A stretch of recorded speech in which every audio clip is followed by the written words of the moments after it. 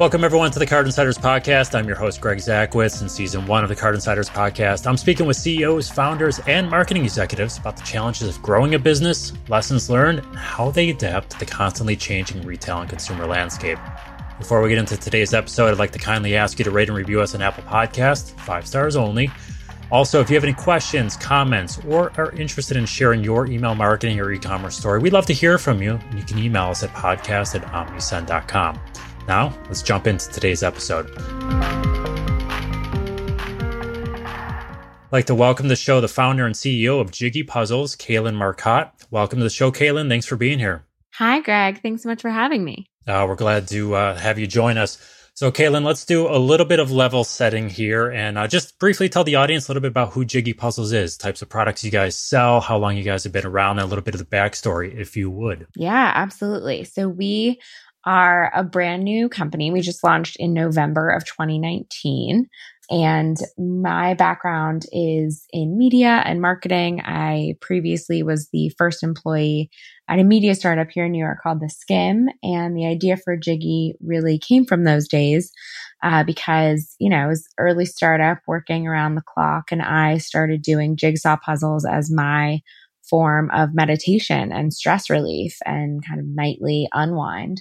So I was doing them all the time, but all the ones out there that I could find were just really cheesy and outdated. And I wanted to reinvent the classic puzzle for a modern audience and support up and coming creatives while we did it. So Jiggy Puzzles feature art by emerging female artists. We curate and license the works of art. The artist gets a percentage of every sale. We reinvented the packaging, so the pieces come in a reusable glass jar. And because the idea is that it's real art that you're putting together piece by piece, each Jiggy comes with a tube of puzzle glue. So once you're done with the puzzle, you put it right on top. It dries clear and binds the pieces essentially as one art print. So again, we launched in November. So first year in business and certainly a wild ride thus far. Absolutely. Appreciate the backstory. So you're working at a startup, you're doing something as a stress relief hobby. How did you know the time was right to say, okay, let's just go all in. Let's quit the job. Let's start a business and just kind of go for it. Was there a tipping point or some pivotal moment that made you decide that, yep, now is the time to do it?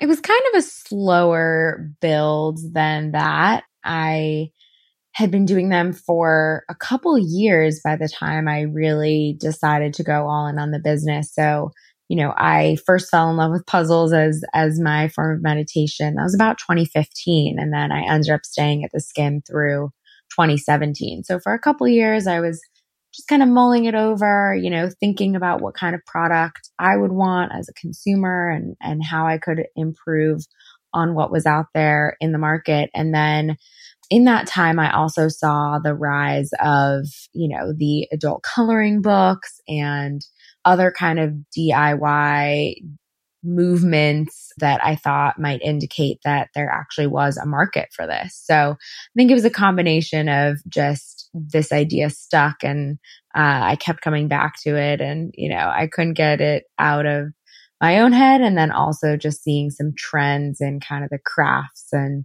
DIY that made me confident that there actually could be a business to be built too. Very nice. And you mentioned that you're more than just, you're walking on the aisle of a Walmart or Target, you see $15, 1,000-piece puzzle to the side. Mm-hmm. You have more involved than just, like you said, old-fashioned kind of traditional jigsaw puzzle. Could you briefly describe who your typical customer is for us? Yeah, right now she is a woman in her mid-20s to mid-40s, living in a city and both looking for the wellness aspect of it and also the art and the decor. So, as our tagline is puzzles worth framing, and as I mentioned, each one comes with the puzzle glue. So we have seen really that behavior starting to take hold of keeping the puzzle, framing it, and using it as art. So right now it's a millennial woman in a city looking to unwind with the puzzle and then use it as art decor. And can you give us a little bit of an idea about a typical price point? I know you have different price points on the website, but what's a typical price point for one of your puzzles? Yeah, so our retail is between $40 to $50. It's, again, each puzzle, it's a puzzle itself. It comes with the reusable glass jar, the tube of puzzle glue, and then a percentage of each sale goes back to the artist directly. So we have two sizes of puzzles and a bunch of designs in each size. And yeah, they retail between 40 and 50. Very nice. And then there are other art puzzles in the market here. Certainly not a wide competition as you might get for a traditional jigsaw puzzle. But what separates you from your competitors? Like, why would a millennial woman choose to do business with you and not another puzzle company that is doing artwork? Yeah, I think a couple different angles. One is, our direct relationship with these artists. A lot of kind of the bigger puzzle companies just, have these endless libraries, not necessarily very curated or thoughtful, and not necessarily really empowering the artist or highlighting them. So we, story tell around who our artists are and what inspired their work in our emails and social media. And then again, a percentage of every sale actually supports them. And then I think, a customer who really cares about design and wants to appreciate that the products in their lives are thoughtfully crafted and really intentionally designed for them. So each component of our product and packaging is, very thoughtful, very presentable and giftable. We see a ton of gifting. So that's definitely a use case I think we have that a lot of the, other puzzle companies using that rectangular cardboard box and the plastic bag of pieces, doesn't necessarily lend itself to a beautiful gifting experience.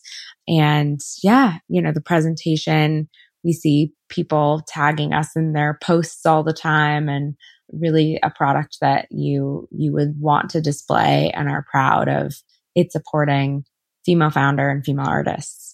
Do you find that you mentioned storytelling as both the background to the business and also in your previous answer that as being an important part of who Jiggy Puzzles is?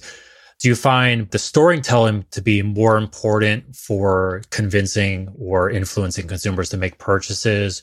Or does the presentation aside that you just mentioned where you're getting tagged on social media because of the presentation of it, or do you find that to be more influential, or are they kind of synonymous with one another where you need one or the other? Tell us a little bit about the storytelling and the packaging side, if you could. Yeah, I think they definitely work together. And what I've seen is a lot of people, land on the site or see a photo or, read about it in a product roundup in a publication or press. And, their first hook is that presentation and packaging and design and branding. And maybe they convert just on that.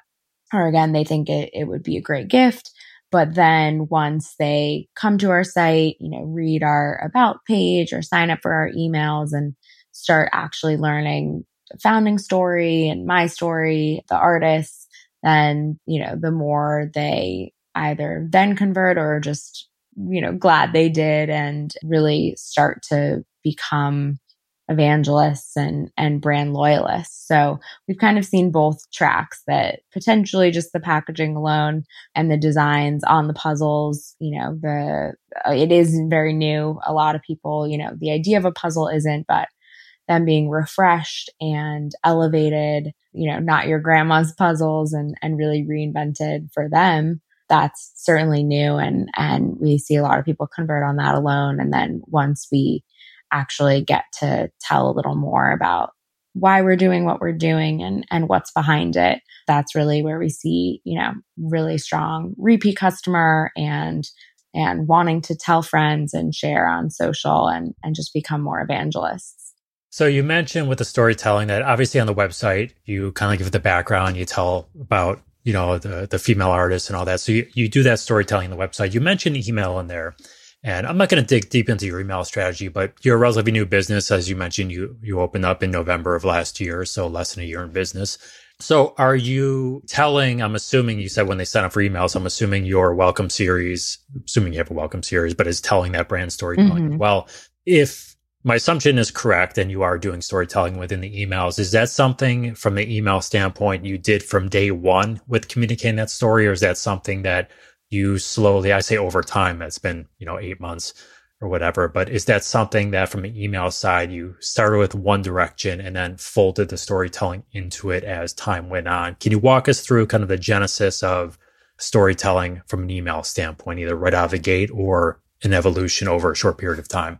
Yeah, we're definitely evolving it still, and certainly with individual campaigns that we're experimenting with, but wanting to tell at least the foundation of our story out of the gate has always been there. So one of the first things I did was our welcome automation, and it's a 3 email welcome flow. And the first one is really product based. We offer an incentive, a discount.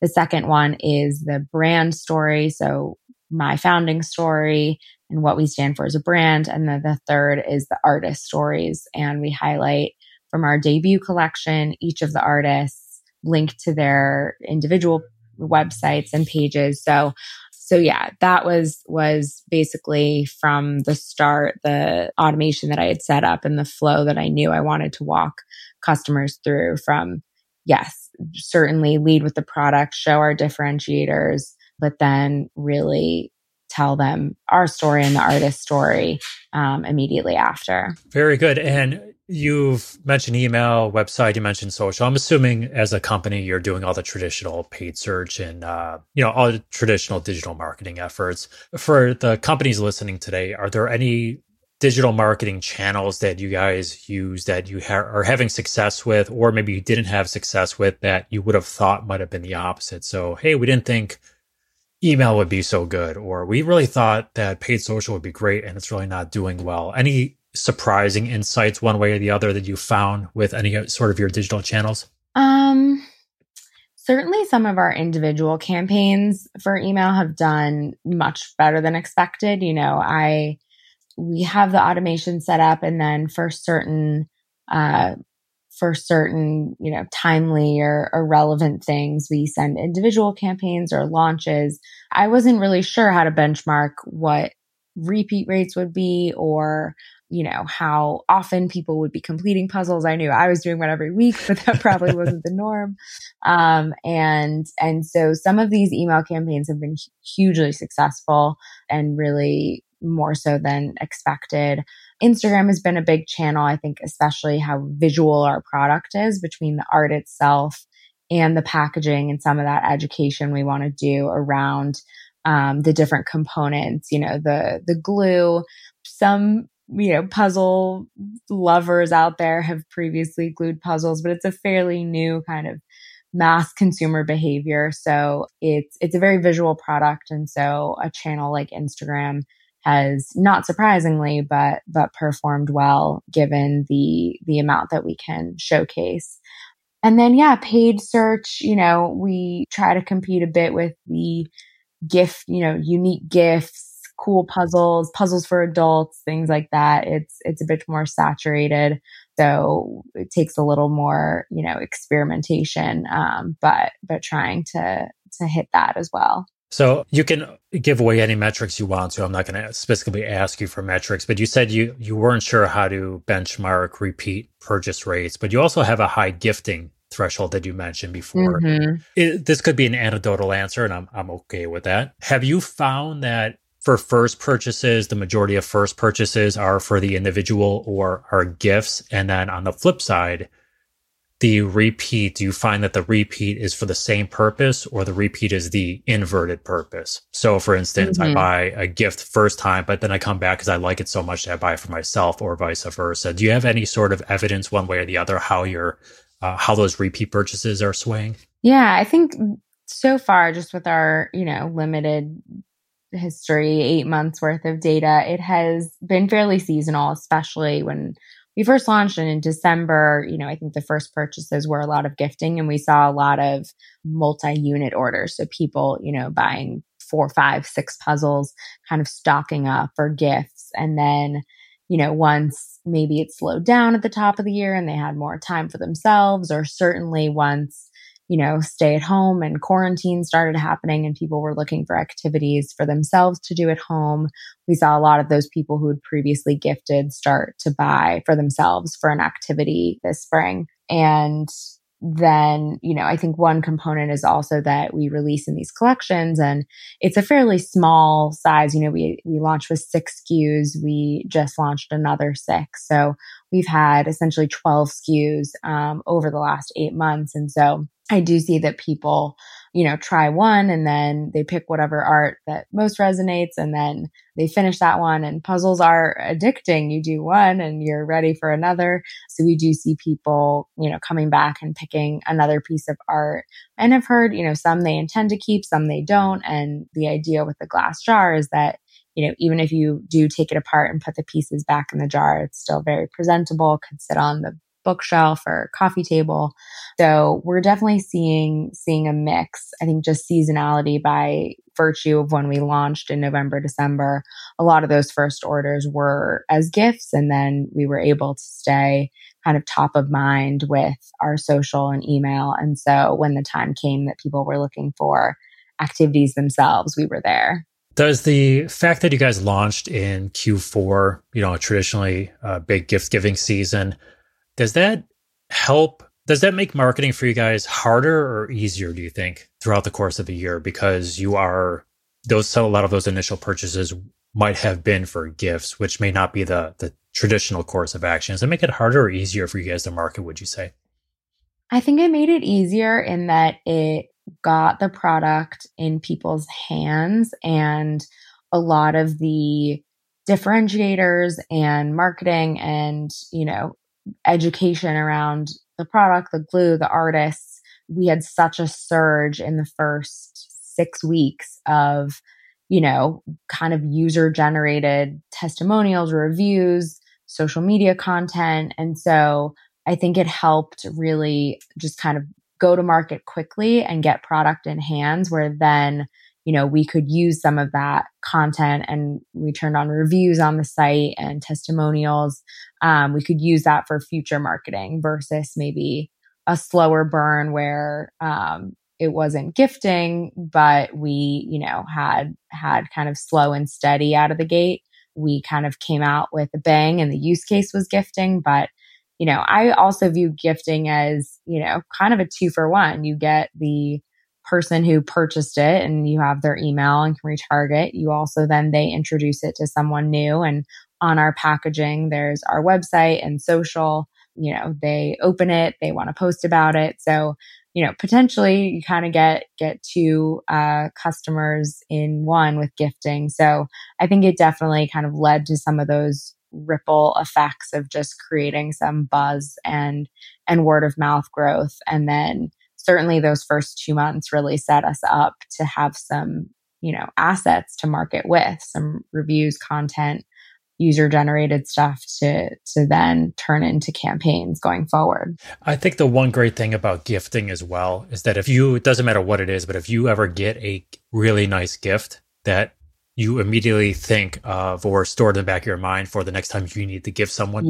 gift something, that you immediately go to it. And I could think, a couple of years ago, we got a gift, me and my wife, for something. And, it was the time where traditionally you get flowers or food or something like that. And we got this one gift that every time has come up since then. We've gifted that because it was just a little bit different. Exactly. It was so good. I was like, that is a great gift. And we just gifted one about a week ago. Yeah, exactly. I think it's been 2 years running. We've seen it definitely, the puzzle, it feels more unique. It feels more thoughtful, a little more special, more unique than, those same scenarios where you might give a bottle of wine or flowers, housewarming, birthdays, things that, could be just the standard gift, but it certainly stands out a bit and feels a bit more thoughtful. Very nice. And I'm going to pivot a little bit here. Mm-hmm. I normally ask the guests about their number one challenge they've had growing the business over the last couple of years. You guys have been in business for less than a year, but you also launched at a very peculiar time in world history. So not even U.S. history, just world history, if you think about that. So let's talk about the elephant in the room. You guys launched right as COVID was kind of creeping up, we really had no idea what the potential impact was quite yet. So when you began to see what was unfolding, what was going through your mind as a business owner, especially a new business owner? And are there any initial steps that you first took to help prepare yourself or protect yourself from, the worst case scenario? Yeah, we'd been in business about 4 months and really just figuring it out for the first time. All the kinks in logistics and fulfillment and customer experience. And I was a one-woman show. I still have no full-time employees, but at that time had no contractors either. Just onboarded a 3PL. I had previously been shipping out of my apartment. So there was a lot still very much in the works in just infrastructure and getting everything set up. So once this started happening and it became clear that, this quarantine and puzzles actually go well together, and we were hearing, people looking for activities and the idea of spending all this time inside, that puzzles actually could provide some entertainment and small moments of joy. And I was hearing from, people talk about gifting. People were, sending a puzzle to people that they obviously couldn't see in person, and just a little gesture of outreach saying, I'm thinking about you. I miss you. I heard from one woman who was quarantining alone. And so she did puzzles when, she couldn't sleep at night or just was feeling lonely.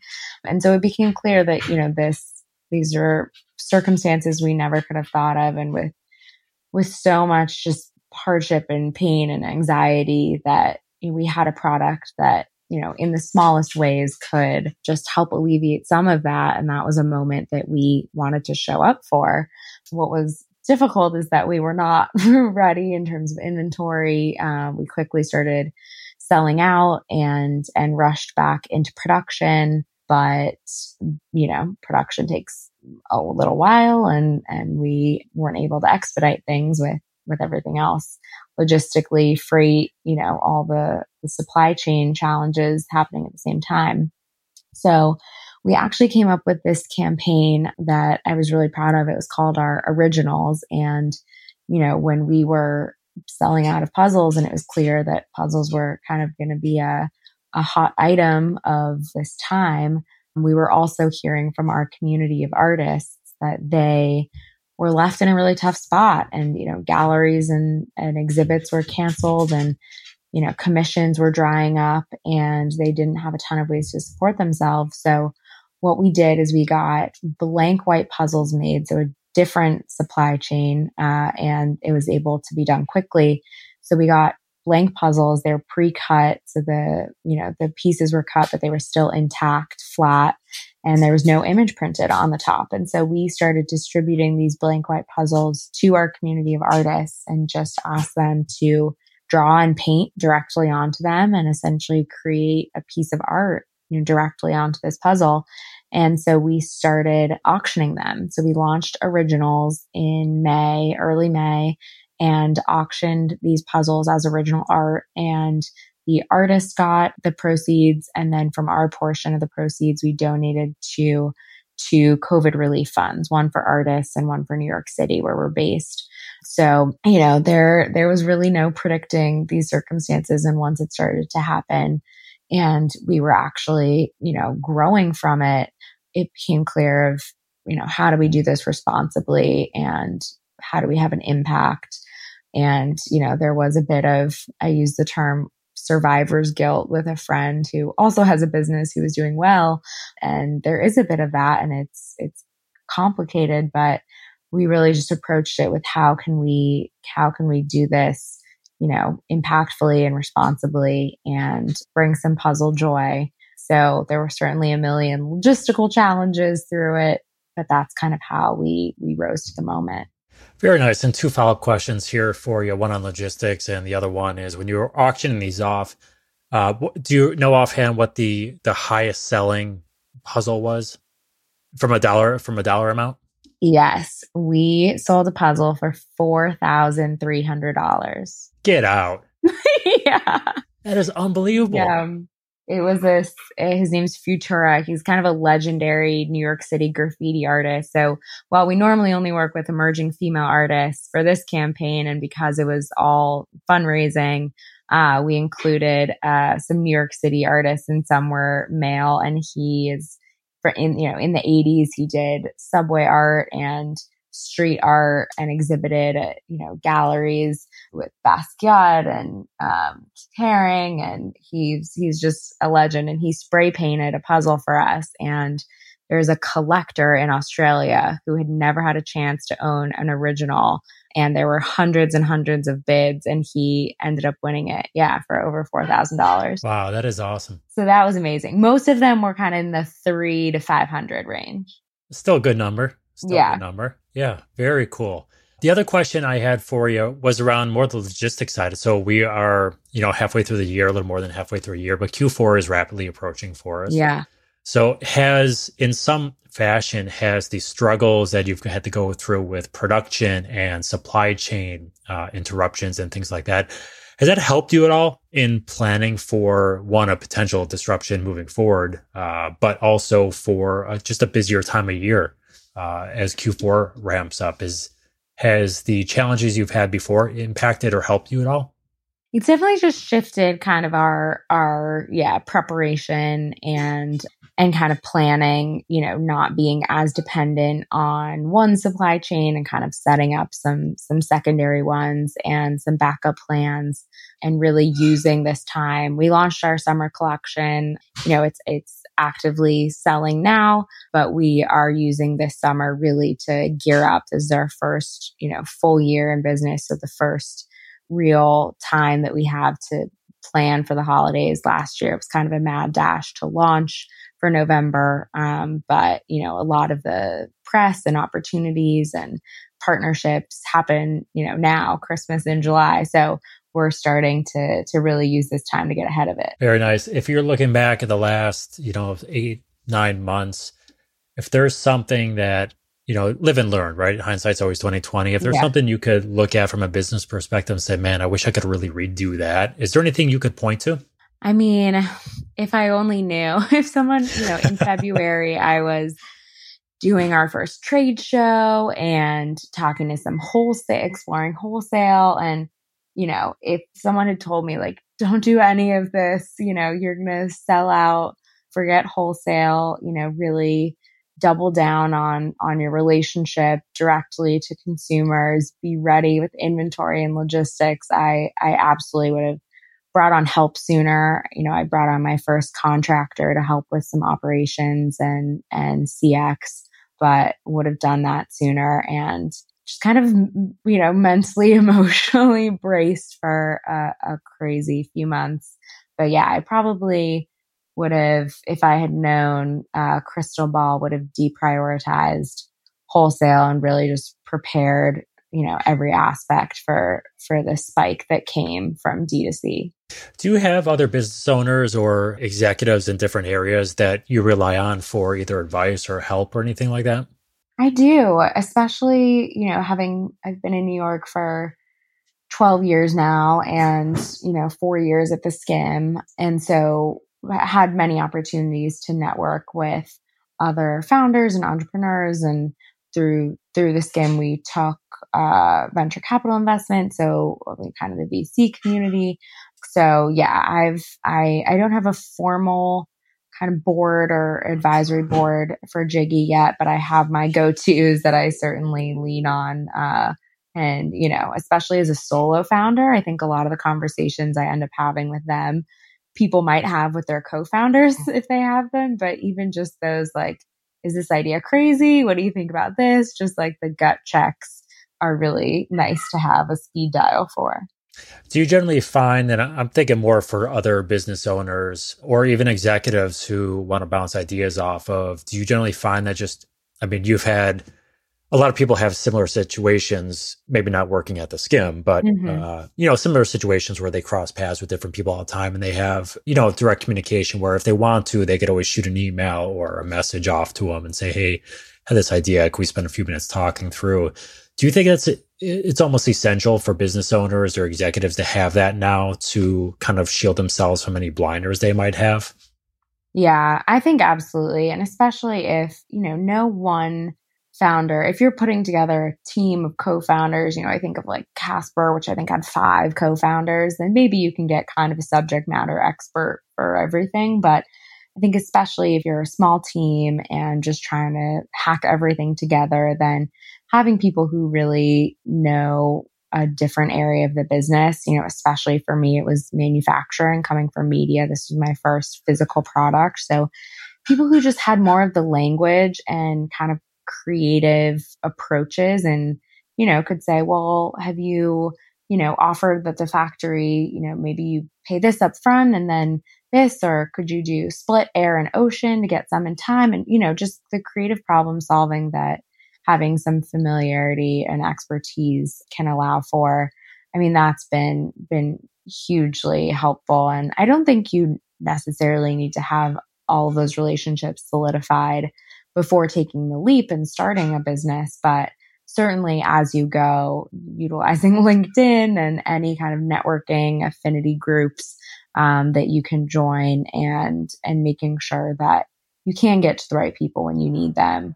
I think a lot of times people might not take the leap if they have an idea because there can always be one more thing, one more experience or resume builder or skill set you convince yourself you need before you start. And I would say, you're never going to be totally ready, but try to set yourself up to have that help when you do need it.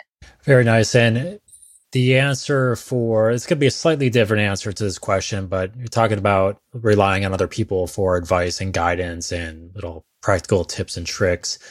There's another with actually getting stuff done, right? There's always the to-do list. And you mentioned that, when you started, it was pretty much you running everything. So you've talked about implementing marketing emails and automated emails, but you're also doing social media and then paid search and paid social.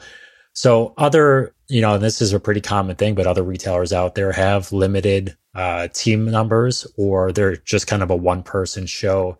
What advice would you give to people? Like, how do you get stuff done? How did you get emails automated and posting the social and responding to people and dealing with customer service stuff and managing production? Like, how are you doing those things? Is there, you making lists or do you have a different skill set or tactics that you would recommend people investing into or looking into? Like, how'd you do that? Yeah, definitely live and die by my to-do lists. And I'm a hard notebook writer, not any of these tools or digitally. I need it to write it down, cross it off.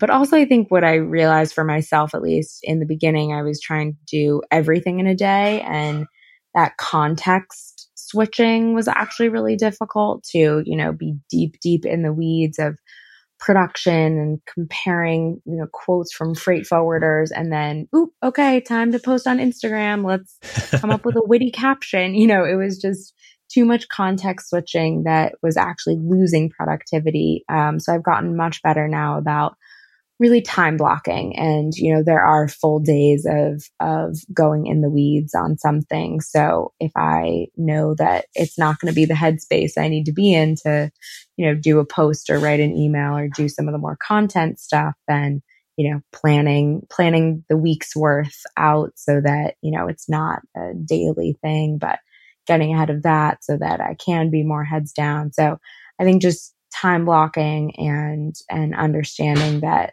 there is shifts in that context switching that can be tricky if you're trying to just bounce between tasks all day. Yeah, absolutely. And I've always been really good with time management. I've got my own system that I use, and I'm slowly getting into more and more time blocking. So I feel how that can be beneficial for you because I'm getting into it myself right now. So very nice. I've got a couple kind of soft questions for you before we end, but just kind of, if we want to kind of encapsulate everything today, one parting piece of advice you'd leave the audience today, either looking to grow their business or find better ways to do things or improve their management experience, whatever it might be. What's that one piece of advice you would leave to the audience? The piece of advice I'm trying to take myself is, it's been said before, but just prioritization and focus And the co-founders at the Skimm got a piece of advice from one of their investors that they've actually passed along to me. And I think of it often. And the line was, your job as CEO is to continually be firing yourself. And I think really what it gets at is, of course, in the early days, you have to be doing everything. It just has to get done. But as you grow and as you start to build a team, really your job is to, identify the tasks, the areas that you should own and the ones that you shouldn't. And for the ones you shouldn't, find the best person, put them, in place and empower them to do so, get out of their way. And so your job, as the executive of the business is really to be firing yourself. So I think about that. And as we're growing and as, we are able to bring on some help, I'm continually thinking of, what are my strengths? What are my weaknesses? How do I really get out of my own way and Jiggy's way? And I think my worst fear would be that I would, my limitations would stunt the growth of the business. So constantly thinking of how, I can get the right people in place and then empower them to help Jiggy and get out of their way. Very nice. And if my boss is listening, she said, fire yourself, not others. Out there. Okay, Caitlin, just real quick before I let you go here. Some people read a lot of books, some do puzzles, some listen to podcasts, digest, quicker news stories, whatever it might be. I don't know which category you fall into, but what's your favorite or recently liked either business book, podcast, magazine, newsletter, website, whatever it might be? What would you say that would be? Yeah, I'm all about the newsletters. Ever since the Skimm days, I've been signed up for a bunch of them. So now being, transitioning into this kind of D2C and retail world, I love like Lean Luxe. I read that one every day, 2 p.m. This account Thing Testing, that's just trying all these new brands. So that helps me kind of plug into this world and stay atop that. And then I'm a big audiobooker. So that's actually how oftentimes, if I really need to meditate, I'll just puzzle alone in silence. But often I put on an audiobook and make some tea, and that's kind of my ritual. So the last one I listened to was Shoe Dog by Phil Knight. So I puzzled and listened to the audiobook of Shoe Dog, and I loved his story. Awesome. Lean Luxe, 2 p.m. or Retail Brew? Which one are you choosing? Which one am I choosing? I'll go with Lean Luxe. Okay, very good. This was on LinkedIn a couple of days ago, and I was following the thread, and I was like, oh, interesting. Yeah. So very good. And final question for you. Well, that's a lie, but pretty much to the end. One meal for the rest of your life. What meal are you choosing? Ooh. So I would probably go with people. I have a very polarized order because my weakness is French fries, but then I also try to be healthy. So my favorite healthy is like a good Greek salad with like cucumber, tomato, Kalamata olives, feta cheese, and then a side of like truffle Parmesan fries. Very good. That works. You're balancing the world there. So very good. Caitlin, any questions for me today? No, thank you so much, Greg. All right. Well, we'll have info in the show notes, episode description of how to contact you. If someone wants to reach out, how about verbally give the URL for the company, if best way to contact you if they want to, whatever contact info you want to give away, feel free to do that. Yeah. We are Jiggy Puzzles across everything. So jiggypuzzles.com, social, all our handles are at Jiggy Puzzles, and then just hi@jiggypuzzles.com is our inbox. Excellent. Thank you so much. Caitlin Marcotte, everyone, founder and CEO of Jiggy Puzzles. Caitlin, thank you for your time. And to everyone listening, thank you for yours. Again, if you have any questions, comments, or interested in sharing your e-commerce or email marketing story, please email us at podcast@omnisend.com.